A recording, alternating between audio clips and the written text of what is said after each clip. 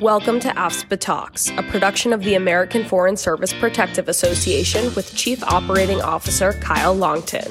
Be sure to subscribe to us on your favorite podcast channel. Enjoy the episode. Welcome to another episode of AFSPA Talks. My name is Kyle Longton, and along with me is Wolfart. And today we are talking about second opinions during Breast Cancer Awareness Month. So this is a topic that touches many of our lives, Kyle. Breast cancer is pretty common, unfortunately. And you actually have some stats to share with us. Yeah. So during our discussion, we'll get into some specific stats about our members in Foreign Service Benefit Plan. But I want to just mention that October is Breast Cancer Awareness Month. And that designation for the month of October has been around since 1985. But as Hannah mentioned, this is a topic that touches too many lives. About 1 in 8 U.S. women will develop invasive breast cancer over the course of her lifetime.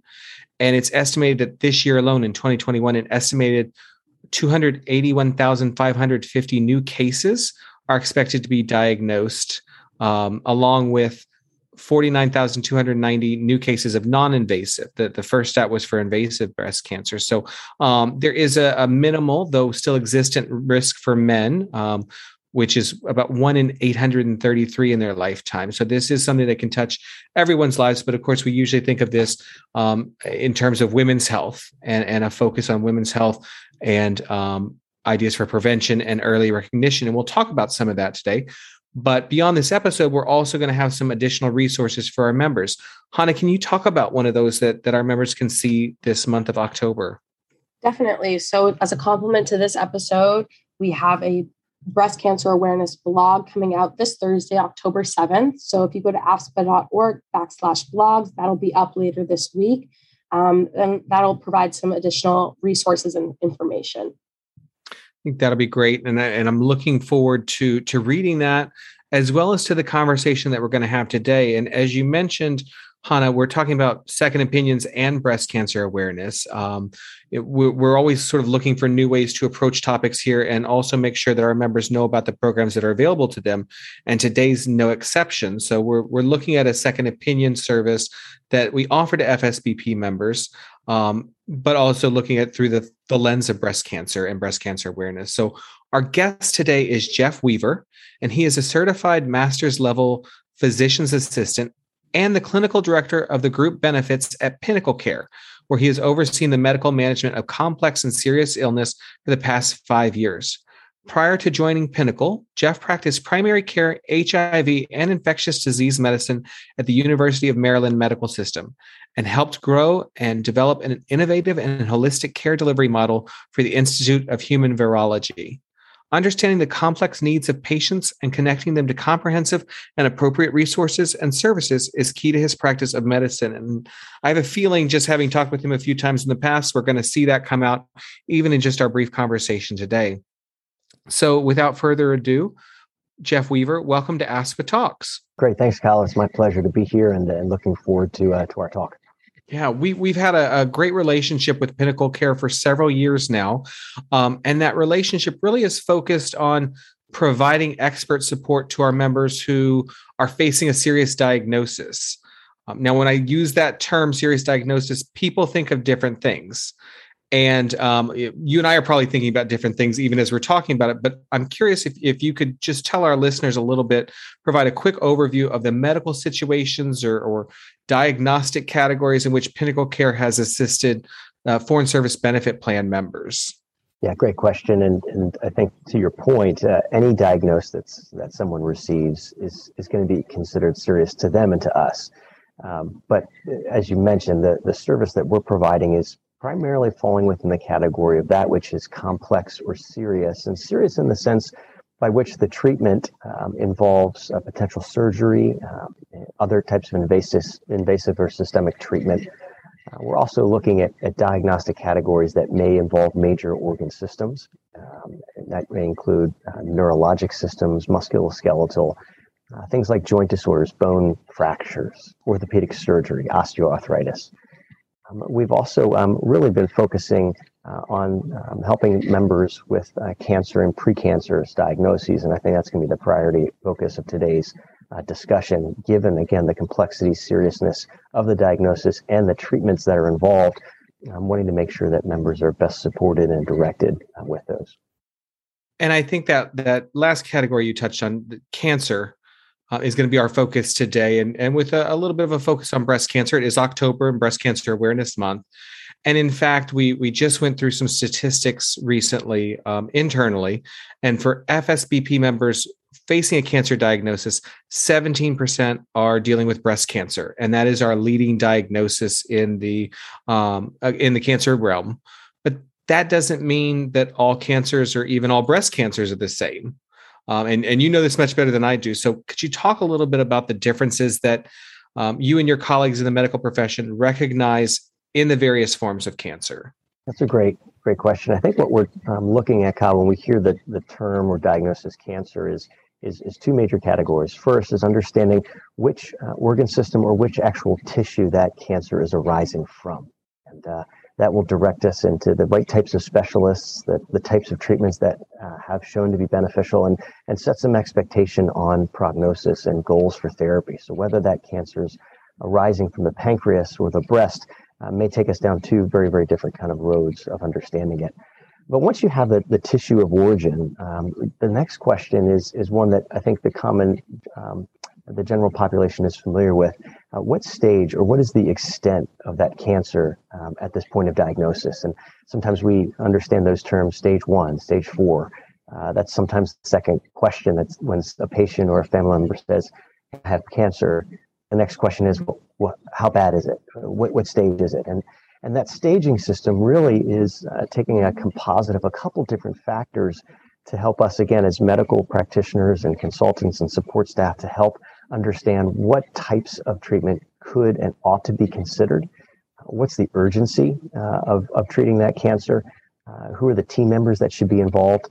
And really helping define some of the major overarching goals. And so again, there's a different set point and a different tone in approaching someone with stage 4 very advanced cancer than there would be with stage 1. And so those are the immediate kind of paradigms and categories that we begin to think through, and then help patients and their families get to a place to understand those as well, to guide their expectations and their journey through their cancer. And I really appreciate you putting yourself in the patient's shoes and describing what that experience is like, because when that diagnosis comes, the patient, their support system, family, friends, whoever it may be, they're dealing with that diagnosis. They're trying to understand what it is, and we're asking questions, the answers to which we might not understand. And we're also facing that diagnosis that can be unexpected and stunning. The doctors in the case consider the specifics, as you mentioned, and at that point, recommend the best course of treatment from their experience and their field of knowledge.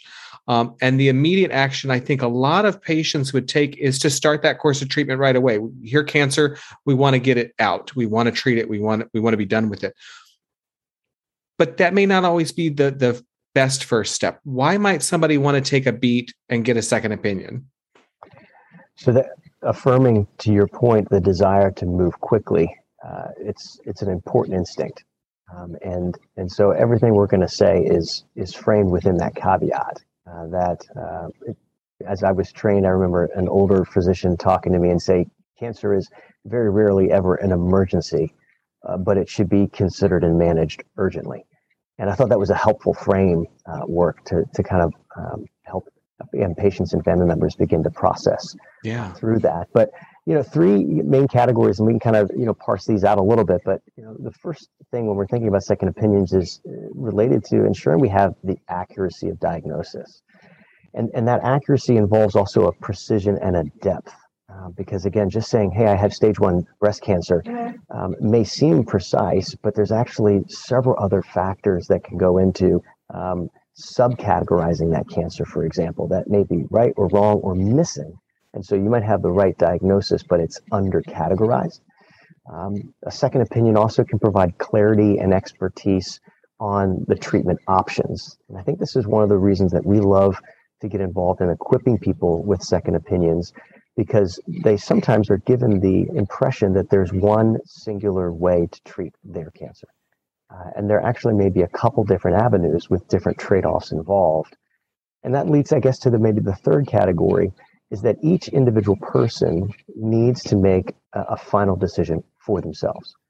The physician, the teams, the oncologists, the nurses, everybody who's working in that is there to provide counsel and to deliver the treatment, but it's the patient who has to own that treatment. And for some patients, that singular engagement with a provider is all they need to be confident in their decision making. For others, it's a type of second opinion with a certain specialist because they have lingering questions about an aspect of their diagnosis or their treatment plan. And so it can bring them to a place to have confidence. And the phrase that we use at Pinnacle Care, that I use sometimes in phone calls with patients, is to eliminate or reduce retrospective regret. Everybody's going to make a decision, and then 3 and 4 and 5 years are going to go by. And that cancer journey is going to turn into something, a cure, return, or potentially a death. We're hoping that's not the case, but we want patients and family to be able to look back at the years previous when they were faced to make that final call and say, I had all the information, I had everything I needed, and I made a decision that was in line with how I wanted to approach my cancer journey. And that can be very, very empowering and reassuring. I really appreciate that. I'm sort of my breath taken away in thinking about that framing of minimizing the regret as you're looking back, and knowing that you had as much information as possible and your questions answered. And sometimes people are even in a case when they're diagnosed with cancer of disbelief and seeking to, they may turn to a second opinion to just confirm the diagnosis, right? 100% disbelief, or again, sometimes when they went to that first appointment, they heard 20% of what the physician said.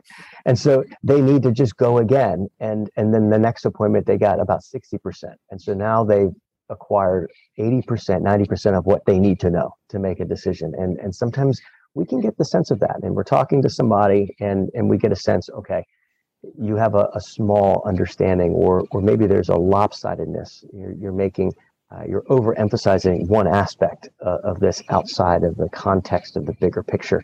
And so a second opinion could be helpful to rearrange the dots on the board to recognize which ones are 1, 2, 3, and which decision factors are 4, 5, 6. And so that can be another thing. And again, all that leads to is confidence in decision making. And I think that is a perfect place where Pinnacle Care comes in for our members and has been coming in and coming through and providing that support. An insurance company, as I'm here talking about Foreign Service Benefit Plan, we can't direct care. We can offer support services. We can share the names and information of network providers and offer some decision support tools, as well as counseling and support from our nurse care managers. But we cannot tell a member which doctor is better or work with them to review pathology and confirm a diagnosis. But Pinnacle Care can, and you all specialize in dealing with these serious diagnoses and helping patients navigate to get, maybe they won't always understand the full 100% that you're talking about, but maybe sooner to get at least to 80 or 90%, and understand what their options are. So let's talk a little bit about what happens when an FSBP member gets in contact with Pinnacle Care. Either maybe they're calling them directly or they've been referred by our dedicated clinical team. So the phone rings at your office, and what happens? And the member gets to a real live person. It's not a phone tree. It's a highly relational connection through and to our multifaceted team. So you'll begin starting with a care associate who, again, is going to obtain some basic information, intake, demographics, and begin opening up kind of the file on our end. And then very shortly within that call, you'll be transferred to your dedicated care advisor. And this is what I guess I would term our relational and supportive expert. These are colleagues of mine who have various healthcare backgrounds in the realm of support, whether it be nursing, social work, health information management. But their job is to really help make sure that you understand your diagnosis, the treatment plans available to you, and understand, again, what your goals are in leveraging the healthcare system for your cancer journey. And so I, as a medical practitioner, take and communicate this to every new hire in this department, that what they can obtain in conversation can sometimes be as insightful, if not more, than me reading through the medical records of what other doctors have said about what the biopsy says or what the MRI says. And so that's going to be the first and kind of continuous person that you'll relate to. And then there'll be other folks that get connected to that team, the medical experts, that's myself and the other medical directors. And then we have a research and medical intelligence team that is really seeking to curate and identify within certain cities, states, and across the nation who are top leading experts across different fields of oncology to, again, get you connected with the people that you need to see, either in person or leveraging a remote network that we have for virtual opinions. I so appreciate that you all are able to take the preferences of the patient into account, whether they'll go anywhere and see anybody, or they want to stay in their region and only go in network, whatever that is. But the fact you all have been leveraging the virtual options far longer than maybe the rest of us have. The last year and a half, we've really seen virtual explode, but you all been in that space for quite a while. And I appreciate that you've been leading in that and connecting people to the experts. Yeah, it's been a real privilege and pleasure to do that. Yep. And you touched on something that I think is so important and something that we've talked about several times on past episodes of this podcast, and that's a human connection. I mean, you said it. The phone rings and somebody answers it, a live human. And we aim for that at our office as well, to actually get you to the right place, but get your information and put you in touch with that care advisor who's going to be your main point of contact and help coordinate everything as your case goes forward and be your point of contact, so that you don't feel lost in the system, which so many of us do when it comes to medicine anyway. So once Pinnacle Care has the necessary labs, the imaging, the pathology slides, medical records, et cetera, what happens next? I don't want to skip over the value of what you just said. Which sometimes we can, right? For me, at the very beginning of the case, being able to actually acquire all of the medical record information on behalf of a patient is a service that we don't take lightly. Again, knowing for family members, for patients, the calling and engaging with advanced radiology and this hospital and that doctor could easily chew up 3 hours of your day and be very frustrating. And again, one of our goals is to take the expertise of our team who does that all day long and relieve that burden.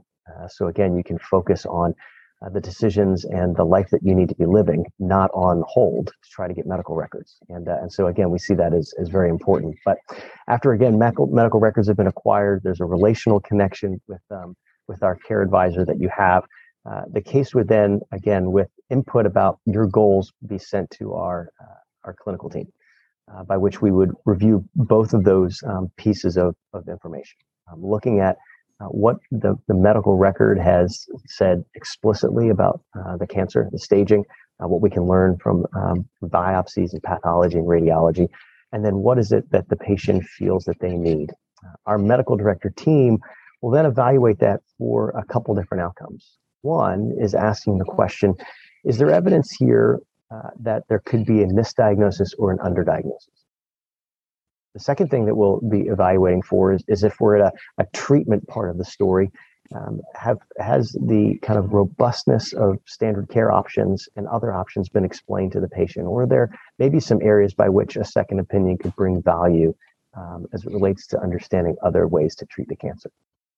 And then thirdly, there's an evaluation of the quality of the team. And so the extensiveness, ensuring that all of the right team members are part of the local treating team, is a question that we ask.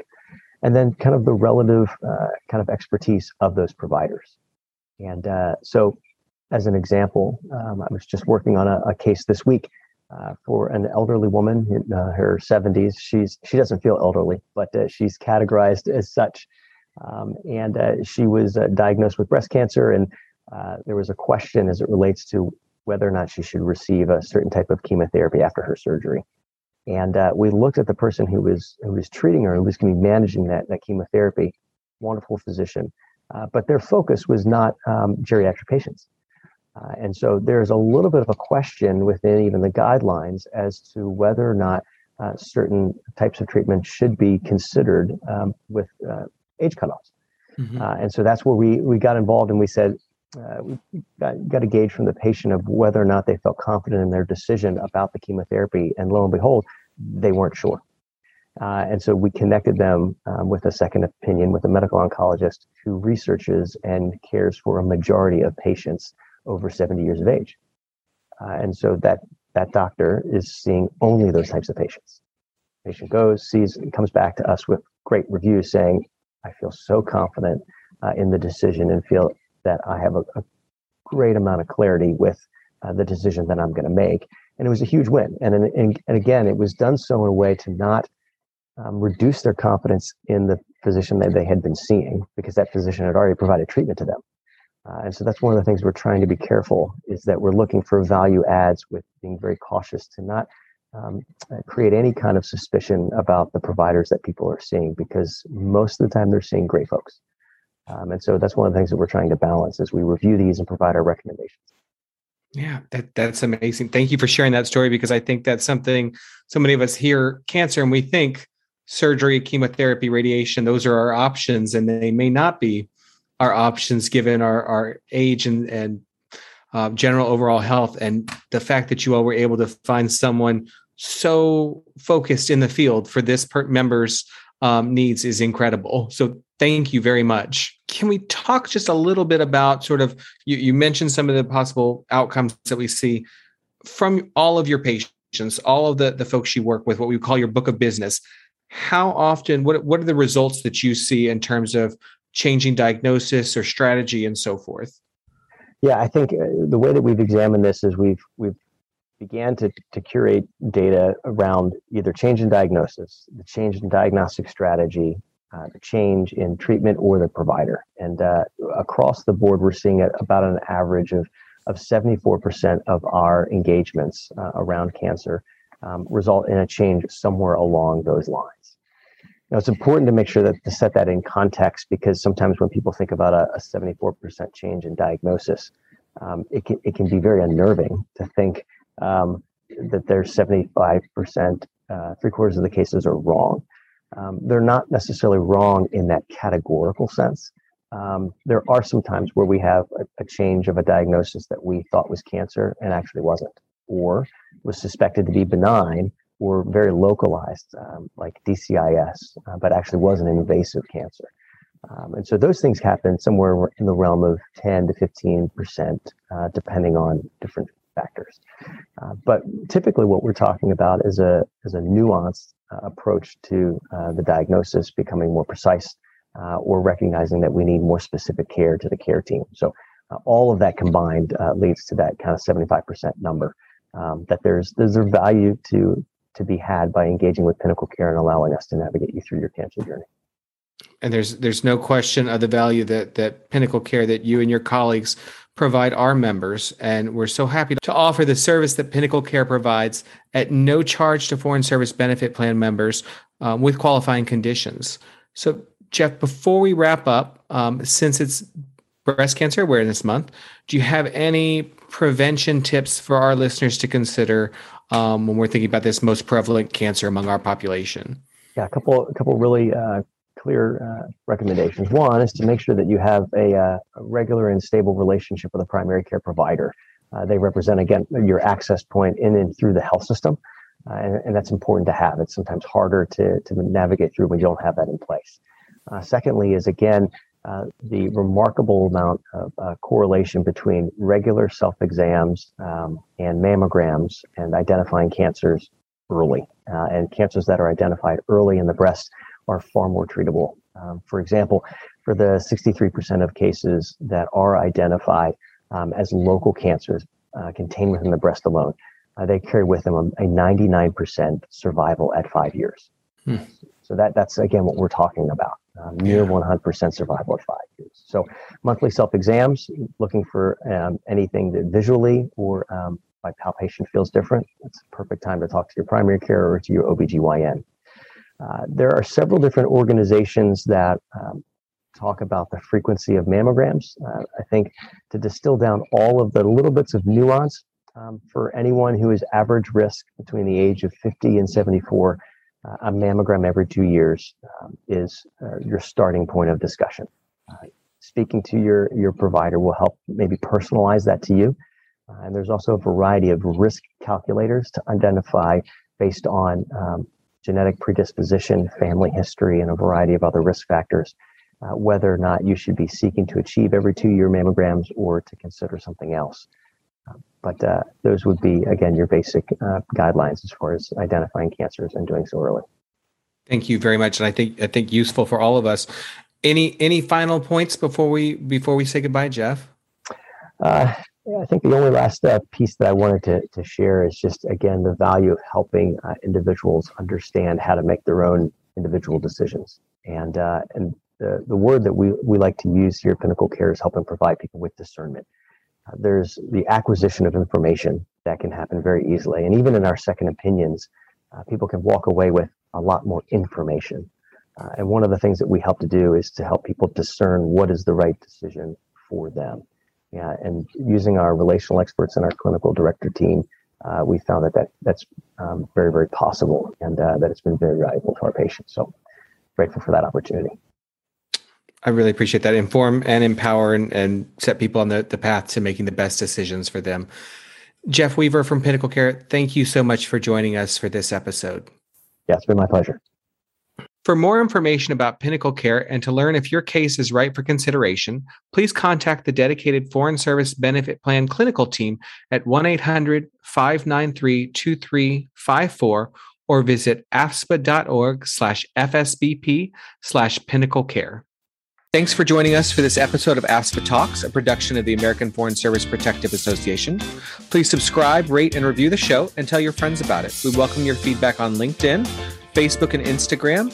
Look for @AFSPA Cares. All information offered in this podcast is meant to be educational. Comments offered by the hosts or guests are not intended as medical advice. Please direct questions about your personal health needs to a provider. Should there be any discrepancy between information offered in this podcast and official plan documents for the Foreign Service Benefit Plan or other products offered by AFSPA, the policy provisions will prevail. Special thanks as always to Hannah Wolfhart for producing, editing, and mixing this episode. We'll see you next time.